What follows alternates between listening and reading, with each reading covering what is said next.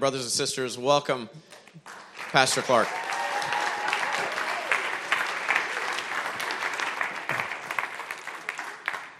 Pumpkin, where are you? There's Mindy back there. You want to stand up so I can embarrass you? That'd be all right?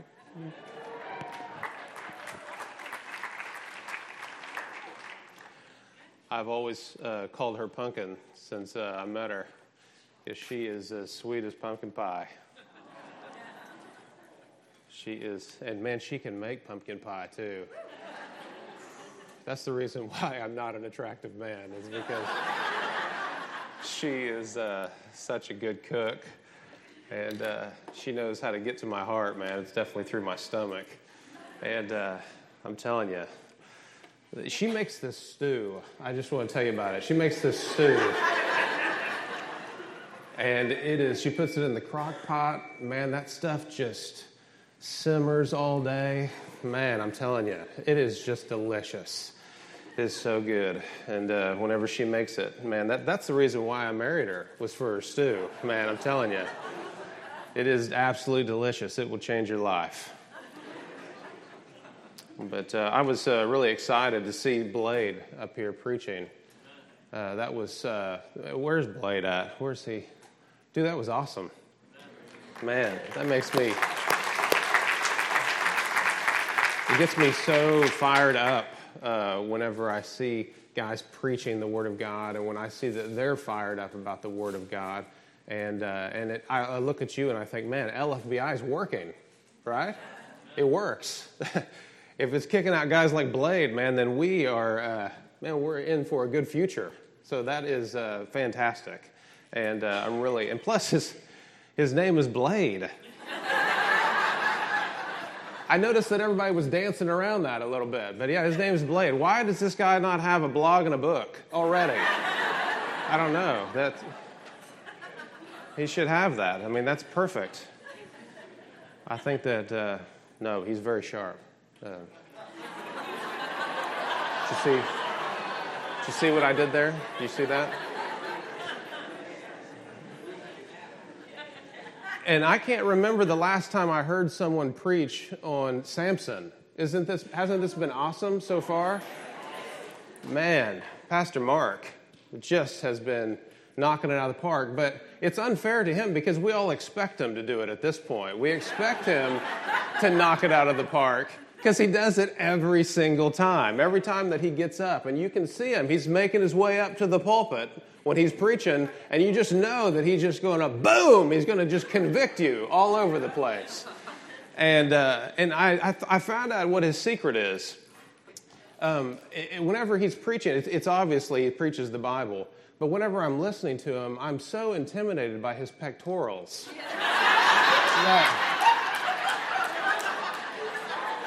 That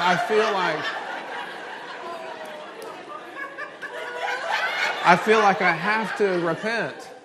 I need to repent. I'm telling you, I wish I had him on the street with us in London, because those things are debate stoppers. People are like, where's your evidence for this Jesus thing? He's like, this is my evidence right here, pal.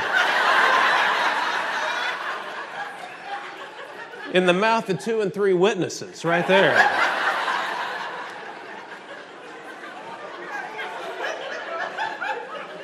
I'm telling you, man, it's been fantastic.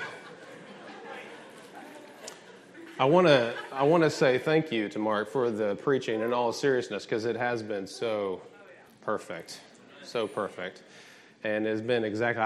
I came so hungry for the Word of God. I'm so thankful that you guys brought us here. And so every night, I'm just like a guy sitting there with a fork and a knife. And I'm just like, man, give it to me. And I'm just gobbling it up. And it's been so wonderful. And partly because I'm carnal. And so I need a lot of preaching. So that's been wonderful for me. But it's been great for us just to come and be with you guys. You guys have no idea what your steadfastness means to me and my family. The fact that when we're over there and we're doing that, and I mean, even the people that we would fellowship with that we would consider good guys that we would say, man, this is a good guy. I mean, they believe the Bible, but they're not dispensational. They don't have a King James Bible. They believe in replacement theology, covenant theologians. Most of them are amillennialists and don't even believe in a literal reign of Christ. And those are the good ones. Those are the good guys where we live. And they're Calvinists to boot. So isn't that wonderful? So we all know that Brett is at war with all of them. And so we're very excited about that.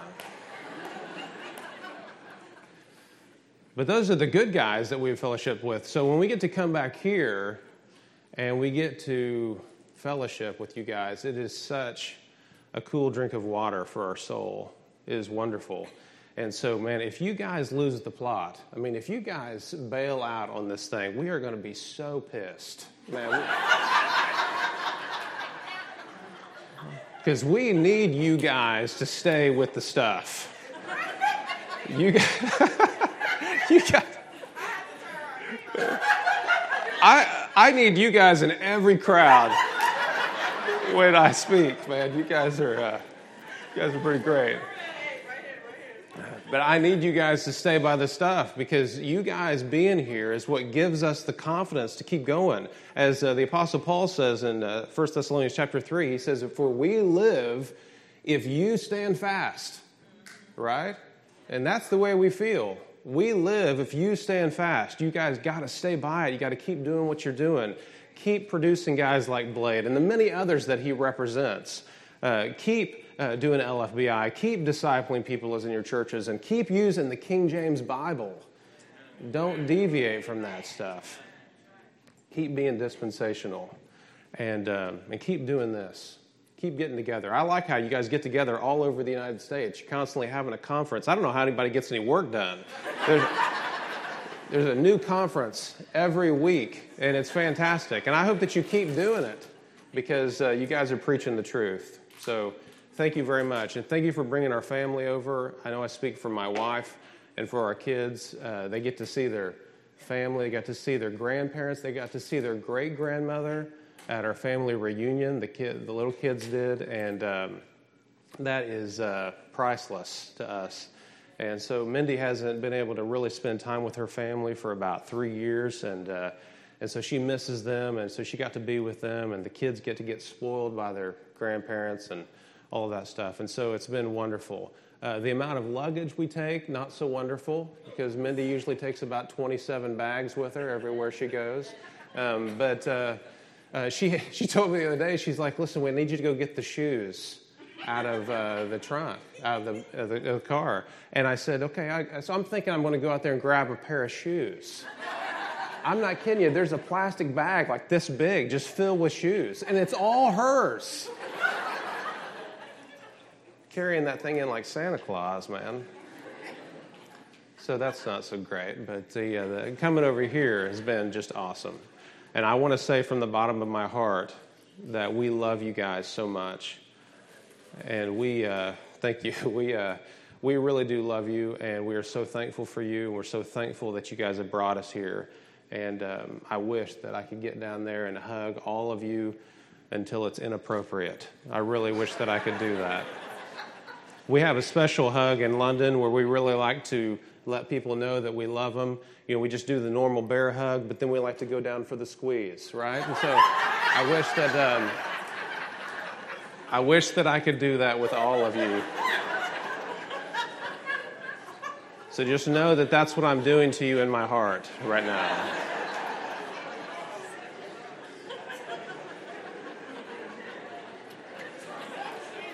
What's that? Okay. Sam told me I need to start preaching. So this is like the old days at Checkpoint, man. I'd be up talking at Checkpoint, and Sam would be back there telling me, "You're crossing the line. Crossing."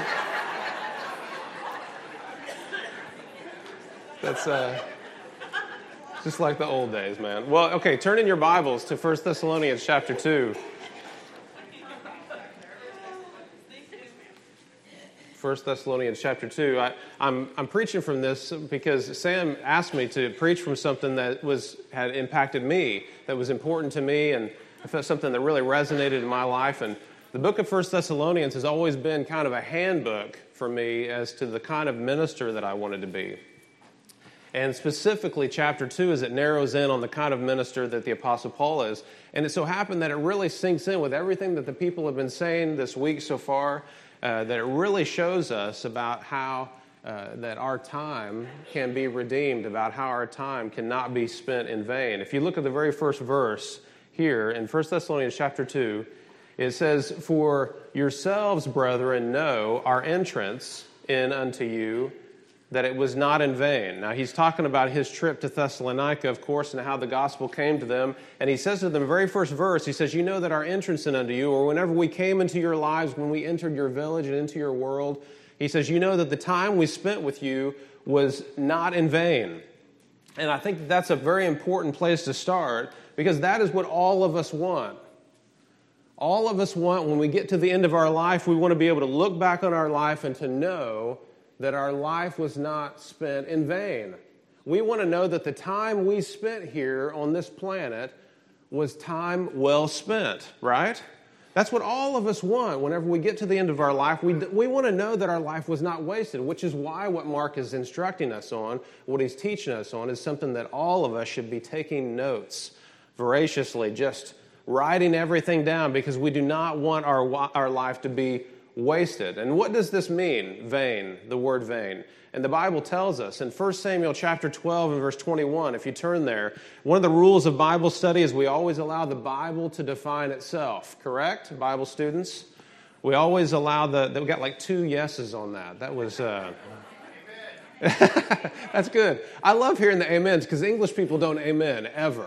They don't ever, they just sit there. You don't know if they're with you or not. And you guys are so animated, and I love that. So keep it up. That's refreshing to me. In 1 Samuel chapter 12, verse 21, Samuel tells them right there, he says, "I don't want you guys to turn aside unto vain things." And then he defines it for you right there in the verse. He says, "These vain things which do not profit," you see that? "And do not deliver." And then he tells you, "because they are vain." Do you see that in the verse? Please tell me I gave you the right verse, right? It's there? Okay. So it tells you right here what vain means. Things that do not profit and do not deliver. And the sad truth is, for most of us and for most people in our lives, we spend our life chasing things that do not profit and never deliver. You ever watch those infomercials at like 2 a.m, right? And they tell you, man, if you just have this piece of exercise equipment that you can do like under your desk, where you just have to do like this all day. You can do that and eat cheesecake all day, and you will be so fit. You will have a 6-pack and everything just by this little piece of machinery or whatever, and that's all you got to do, man. And if you just give us all of your money, then we'll give you a set of tapes, and then you can flip properties all week and just make millions. Right? And of course, once you get this stuff in the mail, and you've had actually some sleep, and you get this stuff in the mail, you realize that this stuff never delivers on the promise. This stuff is never real. This is just one good rule. Don't ever buy anything off of television, right? If you see something on television, that's our rule at the house. I say, kids, you're allowed to watch television, but you have one simple rule. You just can't believe anything that they say. That's the rule of TV. You can watch it. TV is entertainment. It's not meant for truth, I don't know about you. I'm so tired of inspirational movies. If I see another movie with Sandra Bullock in it, I'm going to throw up. It's not real, It's not real. The movie is supposed to be entertainment. It's not true. The stuff that the world tells us, the TV, that's the devil's pulpit, right? I sound like one of those old 50s preachers, don't I? I swore I would never sound like that. Look at me. But it's true. It's true. That's the devil's pulpit. I'm telling you, the stuff that they promise, the things that the world promises. You go to the newsstand, you look at all the covers of the magazines, and it shows you a picture of someone's heaven on the cover of all of those magazines. And I'm promising you that those things will never deliver. They promise you everything, but they will never deliver. And when you get to the end of your life, you want to make sure that you have not turned aside, and I think that's a good choice of words there that really coincides with what Mark is teaching us, where your feet are pointed. Excellent. You need to make sure that your feet are not pointed toward vain things. All of us want to get to the end of our life and to know that our time is well spent. We don't want our lives to be empty. We want them to be full of meaning. And I believe that this chapter here, chapter 2, tells us exactly how we can do that. It tells us that if we want our lives to be full of meaning, it basically comes down to one thing, which are two things, which are really not separate, but it is you need to be a disciple and you need to make disciples. I mean, that is your whole life in a nutshell. If you want your life to be a life that matters, if you want to know that your time is always well spent, then you make sure that you are doing those two things, which are really the same thing. It's the Great Commission. To be a disciple and to make disciples. As we've already learned, there are only two things in this world that last forever, right? The Word of God and the souls of people. And so what I want to encourage you to do is to take the one and invest it in the other. And to spend your life doing that, to focus yourself and to attend upon the Lord without distraction, to be a disciple and to make disciples. So let's take a look at this real quick, and we'll go through it really quick because, listen, I don't know about you, but I just want to get on to Mark. I want to get on to what he's saying tonight, okay? Because I believe that that is where the meat and potatoes are at. And that stuff is going to change your life. And so hopefully I can say something that will benefit you this morning, but we'll go through this quite quick. The first one, in order to make disciples, then you have to be a disciple. This is the first thing. If you want to make disciples, then you have to be disciples. The universe works off of this principle that you always reproduce after your own kind. Capiche? Right? That's how we know that evolution is crap. Because you always reproduce after your own kind. And unfortunately, that's a good thing, right? But unfortunately, it can be a bad thing when it comes to discipleship. Because you always reproduce the kind of disciple that you are, instead of necessarily the one that you ought to reproduce. You always reproduce the kind of disciple that you are. So be careful what kind of a disciple that you are, because that is the kind that you will reproduce despite all of your good intentions. You will always reproduce. It's like my kids. And my kids come walking up, and I was like, "Do you like this show?" And my son's like, "No, that's a bunch of freaking crap." And I'm like, "Man, where do they learn this stuff?"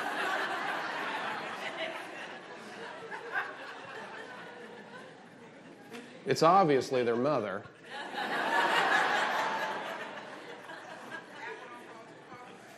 So you always reproduce the kind of disciple that you are. And so the word I would say that sums up the kind of disciple that we need to be is the word steadfast. We need to be steadfast. And this is something I have learned from my wife. This is what my wife is. She is steadfast. Always. I mean, I am the emotional one. I'm the chick in the family, right? I'm the emotional one. She is the rock. And she is so steady. Whenever I'm like, man, I come up with a new Bible reading plan, she's like, what is it? I'm going to read the Bible today. It's a good plan, right? She's like, Brian, you're an idiot. And my wife, and she'll be just like, you know what? How about, a chapter in the Old, chapter in the New, and a Psalm. And she'll do that for like 20 years. Just every day, just steady, all the time. And I'm learning that this is how you change your life. This is how you change the world, is through steadfastness. We always want to just be go get them and on fire, and that's great. That's great. But what the world really needs, what our churches really need, are disciples who are steadfast. Man, I'm telling you, if you want to be a blessing to your pastor, just be steadfast. You don't have to have a lot of bells and whistles. Just be there and be faithful all the time. Be steadfast in two areas primarily. You want to be steadfast in your convictions, and you want to be steadfast in your character. Be steadfast in your convictions and steadfast in your character. And forgive me with our time. Forgive me if I go through this quick. But look at this passage here. It tells you, if you look back in 1 Thessalonians chapter 2, verse number 2, He says, now you know our time wasn't spent in vain. Verse 2, he says, but even after that we had suffered before and were shamefully entreated at Philippi, as you know, we were bold in our God to speak unto you the gospel of God with much contention. Do you see that? And he says to them, now you know the way we were treated in Philippi. You guys know? Have you read it? Acts 16 and 17, you read the story. Do you know how they were treated in Philippi? Everybody said, of course, right? We know. We know exactly how they were treated. He went into Philippi, started preaching the gospel, and they took him into the jail, and they started beating him within an inch of his life. And of course, it was unlawful for them to do that because he was a Roman citizen, right? So he was, like he said, he was shamefully entreated. Not only was it bad that he was beaten, but it was against the law. What happened to him was not fair. It was not right by God's standards, and it wasn't even fair by the government standards. It was completely unfair. It was completely wrong. He was completely mistreated. Now, the thing that amazes me about that is not so much that he got beaten. We expect that to a certain degree. But what amazes me is his response. As he says, you know that we were shamefully entreated. And the next thing he says, we were bold in our God to preach the gospel to you with much contention. So what does this joker do? He gets beat, and he gets up, and he just keeps preaching the gospel. That's amazing. This guy has a conviction in his soul that nobody can shake. Now, let me ask you a question. Have you ever been mistreated? Yes. I have. I've been done wrong a few times. It's always the worst when it comes from your friends, right? That's the time when it really sucks. And you have someone that you invest in, and then they just let you have it with both barrels. And that hurts, doesn't it? And I'm not saying that it doesn't.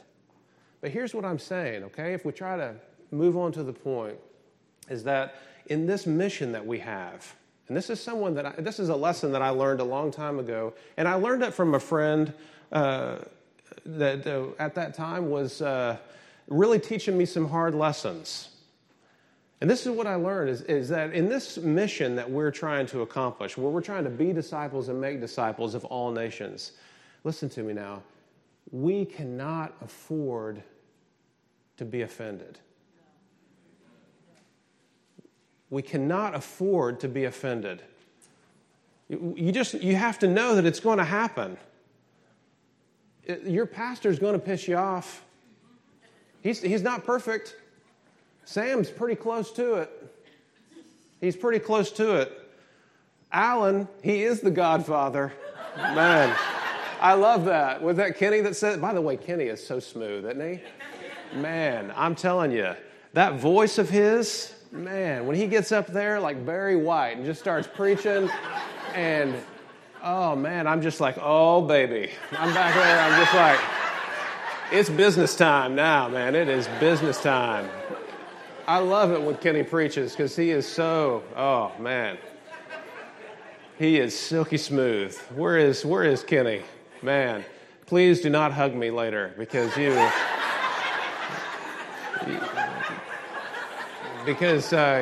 hurt you. But I love it when he preaches. But he called Alan the Godfather because he is, and you have some great pastors. What about Troy, man? Troy Stogsdale? Dude, I'm telling you, man. You got guys like him, guys like Dave Neville that have been in the back just playing all their life. Every time I see a band in the KC area, Dave's in the back, man.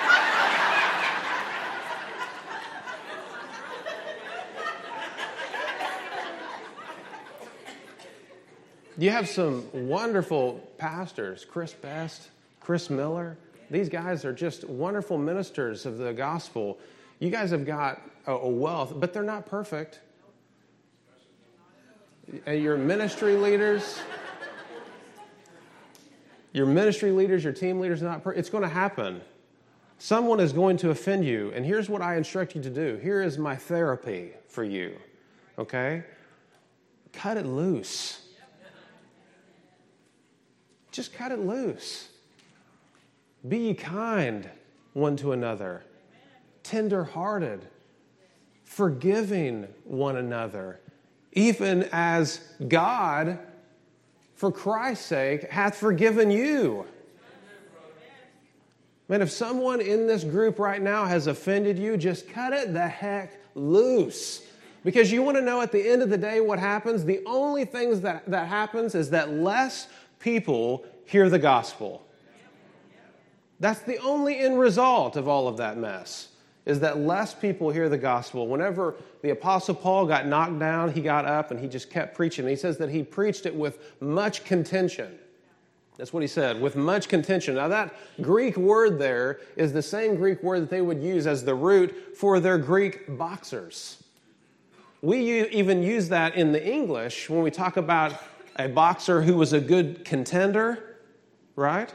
And that word contention, the root of that is like a boxer. See, that's the way the Apostle Paul sees his life. Now, I don't see my life like that. I see my life like a pleasure cruise. I just kind of float and ooze around from one entertainment to the next. Hey, I'm going to go over here and eat some, and then maybe I'll go over here and eat some more and try to get to the next level in Call of Duty, whatever you're doing, I don't even know if Call of Duty has levels. I don't even know, but that's all we do. We go float around from one amusement to the next. And that's the reason why we're so bewildered whenever problems come into our life. We're like, wait a minute, that's not supposed to be there. This is a pleasure cruise. It's right there in the title. Pleasure. Cruise. It's a cruise of pleasure. There's not supposed to be pain. There's not supposed to be problems. But Paul doesn't see his life like that. He sees his life like a prize fight. That's the way the Apostle Paul sees his life. His life is not a pleasure cruise. It's a prize fight. You guys know what a prize fight is? That's the two guys are wanting to beat the stuffing out of each other, and they lay the money down, and when one guy's left standing, then he takes the prize. Now, when you get into the ring like that, man, you expect to get hit.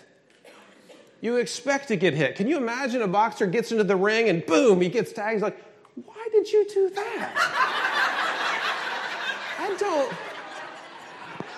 What the heck? You don't ever see boxers do that. Because that's part of it. That's part of it. They expect to get hit in the face. And that's exactly how the Apostle Paul views his life. He expects to be offended. He expects to be hurt. He expects to be insulted. He expects that he's going to suffer for the name of Jesus Christ. And so when he does get hit, he gets back up off the mat and he tells everybody, he says, listen, whenever this fight is over, I am going to be the one left standing. And you can do whatever you want to me, but I will never quit preaching the gospel. You can offend me. You can say stuff about me. You can try to beat me and persecute me, but I will continue to preach and to preach and to preach and to preach and to preach until Jesus Christ comes back. And I will not quit for anybody. That is what he is saying here. I preach the gospel with much contention. And you know what? That's the only way the gospel gets preached, is with much contention. You have got to have some convictions. You've got to have a conviction that what you're doing and the gospel you're preaching is more important than your feelings. It is more important than you being right. It's more important than your personal justice. It's got to be more important than that. It's got to be the priority. But also you need to be steadfast in your character. If you go down verses 3 through 6, this is the kind of disciple you need to be. Verse 3 through 6, he says, for our exhortation was not of deceit, nor of uncleanness, nor in guile. But as we were allowed of God to be put in trust with the gospel, even so we speak, not as pleasing men, but God, which trieth our hearts. For neither at any time use we flattering words, as you know, nor a cloak of covetousness, God is witness, nor of men sought we glory, neither of you nor of others when we might have been burdensome as the apostles of Christ. Do you see that? I want to say three things about that in his ministry that Paul didn't have.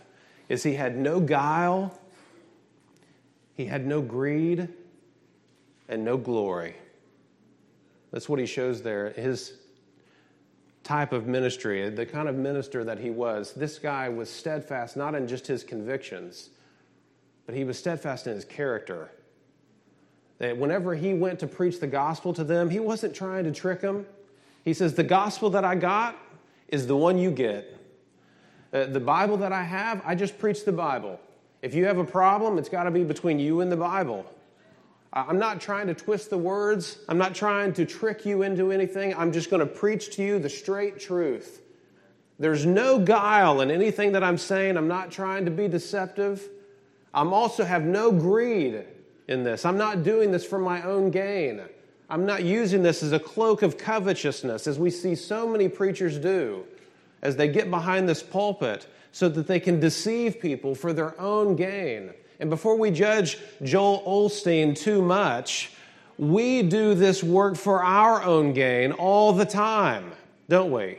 And by the way, you should never listen to Joel Osteen. That guy is a freak, man. I tell you, I'm serious. Besides all of his theology, I can't listen to anyone who blinks that much. This guy, I feel like I'm going to go into an epileptic fit every time that I watch him preach. That is a clear sign that he is an apostate right there. All the eye blinking. It's driving me crazy. But we do this stuff for our own gain all the time. We do this stuff to say, man, look at me. You know, all that stuff. The position, the titles, and we do it for ourselves all the time. We do it for our own greed. And we do it for our own glory. And the Apostle Paul says, listen, we could have been, did you notice that at the end? He says, even when we could have been burdensome unto you as the apostles of Christ. Listen, do you know who the Apostle Paul is? This guy was famous among Jewish people. He was educated by Gamaliel. He was the guy that they chose in Jerusalem to go and to hunt down all the Christians. He was like Jew number one, right? This guy was top of the Pharisees. This guy was the top of his field. He was respected among the Pharisees. Whenever he comes into a synagogue, they are like, yes, please, come to the front and talk. He had carte blanche to come in and talk in these synagogues because he was known and respected among them. His heritage, his education, his stature in both the Jewish and the Greek world, this guy was well respected. And not only that, but now he is an apostle of Jesus Christ. This guy can heal people. He could raise someone from the dead. He can speak any language. When it comes to the ministry, this guy is Elvis. This guy could have walked in, man, and he could have gotten all the respect in the world and had them pay his way and been treated with VIP treatment and gotten it. And they would have been happy to give it to him. But he never did that. He went out and worked a side job and said, I'll pay my own way. And he never sought his own glory. He says, I'm just here because I believe in this stuff and because I believe that living this way honors my Father. I pray that the kind of disciples that we are, that we would be like Christ.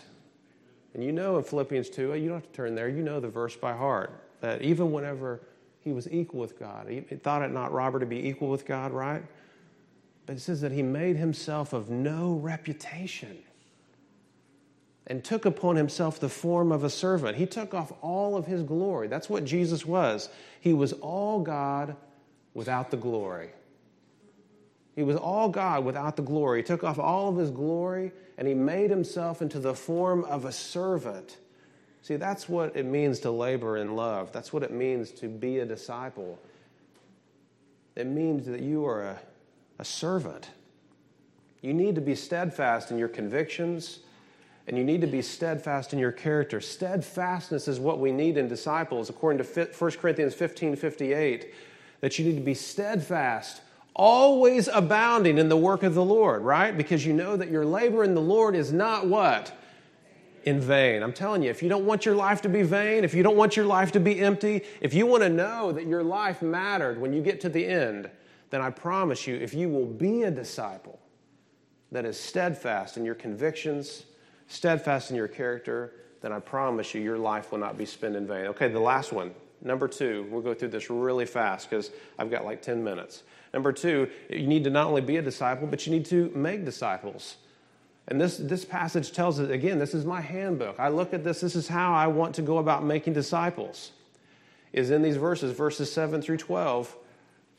And now we really get down to the specifics. The first thing I want you to see as we try to move steadily on is that you need to, first of all, if you want to make disciples, you need to be gentle.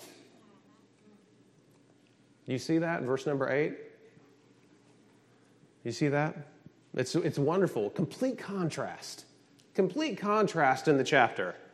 At first, man, this guy is just as hard as a coffin nail. He gets knocked down. He gets right back up. He's like, I'm not pleasing men. I'm pleasing God. And I'm just going to go in there. No guile, no greed, no glory. I'm just going to do the work. Man, this guy is just nothing but raw muscle. This guy is made of steel.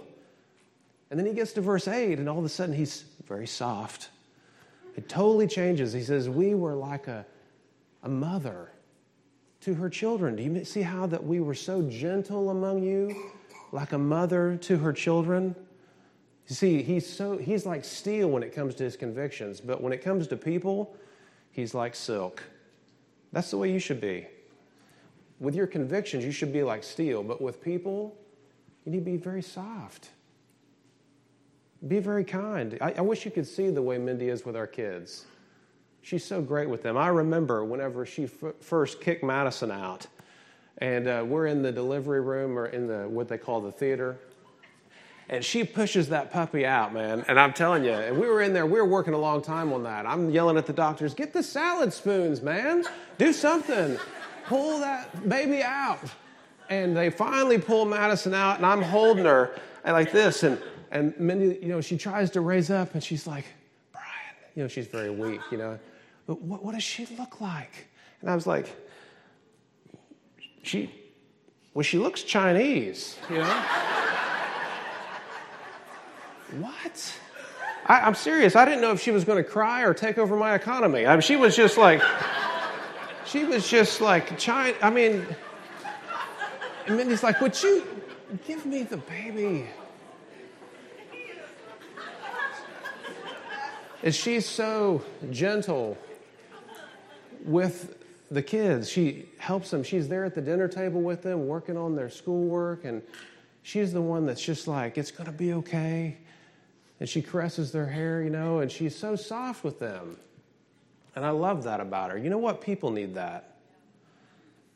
People need someone. This is a great way to start. You say, well, I don't know the Bible very well, and I don't know how I can start investing in people. This is one way right here. This is one way you can start right now, today, is just be gentle, be kind to people. It's like Christianity 101, right? Be nice. Be kind. Be gentle with people, like a mother to her kids. And it says that the reason why he did that, he says, is because you were so dear unto us. That's a very good English word. We still use that over in London today. The word dear means expensive. Well, I used to go and eat over there, but I don't anymore. They raised their prices, and now the meals are quite dear, is what they would say. It means expensive. He says, you guys were so expensive to me. You guys were so valuable to me that I wanted to care for you, and I wanted to be gentle with you like a mother is with her kids. Man, I'm telling you, that's one way you can start investing in someone's life right now, is just to be gentle. But also, and this one seems like out of left field, is you need to be a hard worker. Do you see that in verse number 9? Whenever he says, you saw the way that we labored night and day. Is that verse number 9? Is that right? You saw that, how he labored night and day. I want you to know that when he says that, he's not talking about the ministry. Do you see how the verse ends? So that we would not be chargeable unto any of you. He's not talking about laboring night and day in the ministry. He labored night and day at his job so that he could pay his own way, so that he could preach the gospel to them. Do you see that? You want to talk about something that makes an impact in someone's life? Be a hard worker. As Christians, we should be the hardest workers at our job. And do we do that because we want to just have this glorious career? Yes. But we don't do it for the career itself. We do it so we can make as much money as we possibly can so that we can tell more people about Jesus. So that you can bring more money and give a tithe to your church and give offerings to your church so that Sam can take that and go and preach the gospel to people all over the world through you guys. That's the reason why we work our job. And we need to be hard workers, working night and day, working our fingers to the bone. Why? So that we can preach the gospel, so that that job can be invested and support the mission. We need to be hard workers. You say, I don't know how that I can make disciples. Man, one way that you can start making disciples is work harder at your job. Get a promotion. Don't let it get in the way of your mission, but be a hard worker. I mean, what kind of disciple are you going to make anyway? You're laying around playing Xbox, you got chip crumbs all over your belly. The wife's constantly, man, get a job, constantly begging you to work for a living. At least mow the lawn, something. What kind of a disciple are you going to reproduce? But that's not the kind of man that this guy was, that the Apostle Paul was. They saw him, he was working his job night and day so that he could afford to preach the gospel. That's the kind of disciplers we need to be. And I promise you, if we'll do that, then we will have all the resources we need to make this gospel go around the world. If we will be hard workers. Also, and then you need to preach the gospel. It's not enough to be gentle. It's not enough to just be a hard worker. You also have to actually speak. And there are loads, and I don't have to preach this to you because we've done that, and you guys have heard this a million times, but there are loads of people out there right now who will talk about the gospel with you, who will listen to the gospel with you, if you will just, what? Ask. Just ask them. Just ask them, would you like to come and have a cup of coffee with me so I can show you what it means to follow Jesus Christ? And they're like, no. And you're like, well, that's fine. You know, I'm a jerk if I don't ask, right? But what if they say yes? Just ask. It's one of the most obvious things to do that we never consider. Just asking our friend, are you interested in this? They already know we're a Christian. They already know where we're headed. We're all the time trying to weasel it into the conversation, you know. They know what you're about. Hopefully, if your faith is real, it's just all over you. They know what you're about. Just ask them, dude, would you like to talk about this? I just want to know, I'd love to sit down and show you what it means. And then you open up the Bible and you share the gospel with them. And I promise you, you do that on a consistent basis, you'll see people get saved. This is the way we can start making disciples, is we can be gentle, we can be hard workers at our jobs, but we can preach the gospel to people. You've got to open your mouths. Just being a nice guy. I've met a lot of Buddhists that were nice guys.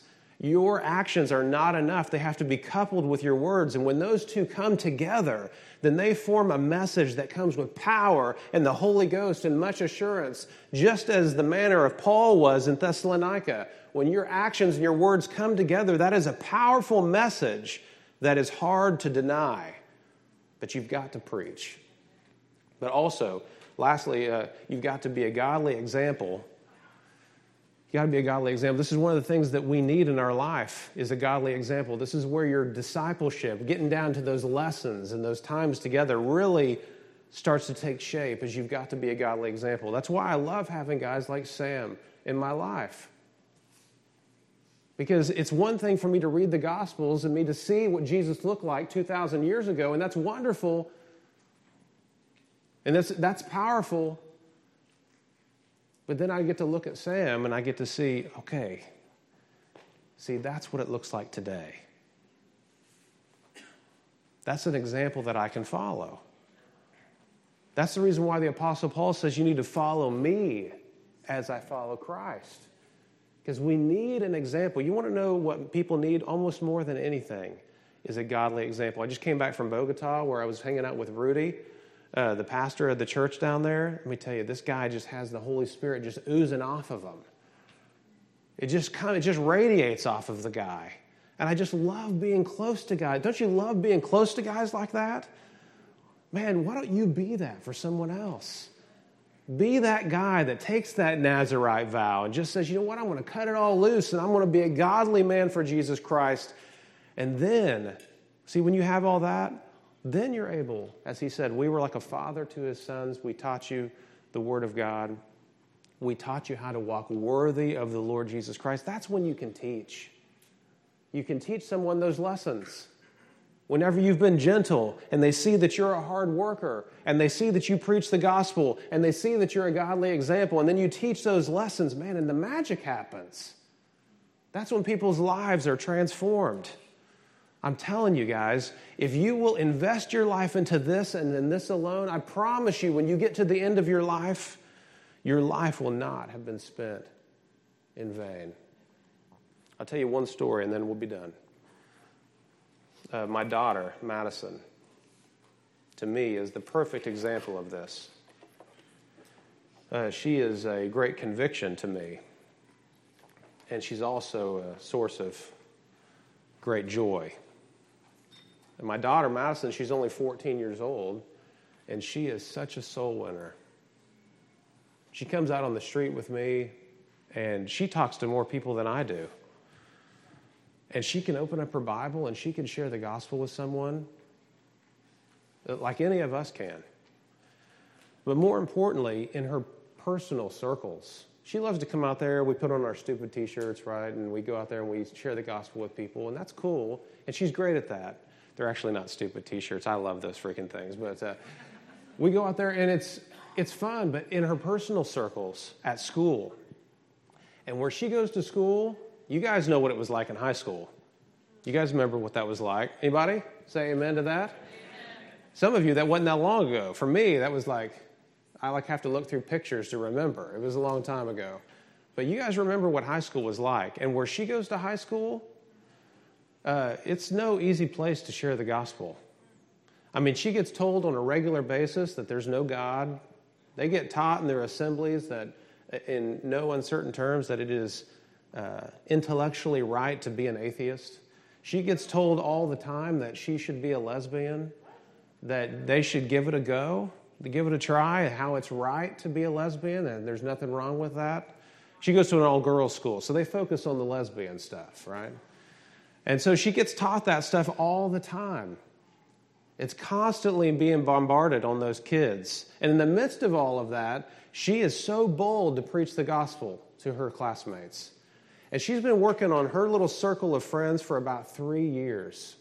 One of them was a very typical white English girl who thought she was a Christian, and when Madison gave her the gospel, realized that she wasn't. So she didn't like Madison then after that because she was very mad at her. All of her friends, in fact, told her, you need to stop talking about Jesus so much. She was developing a reputation. And her friends didn't like to talk to her sometimes, and I would get upset. My heart would get broken, and I would call her from wherever country I was in, and I would call her and say, Madison, are you okay? You know what she would tell me? She'd say, Dad, it's all right. She said, I would rather my friends be mad at me and know the truth than for them to like me and to not know it. She said, Dad, don't worry. This is all part of God's plan. And I'm like, when did I turn into the teenage girl in this relationship?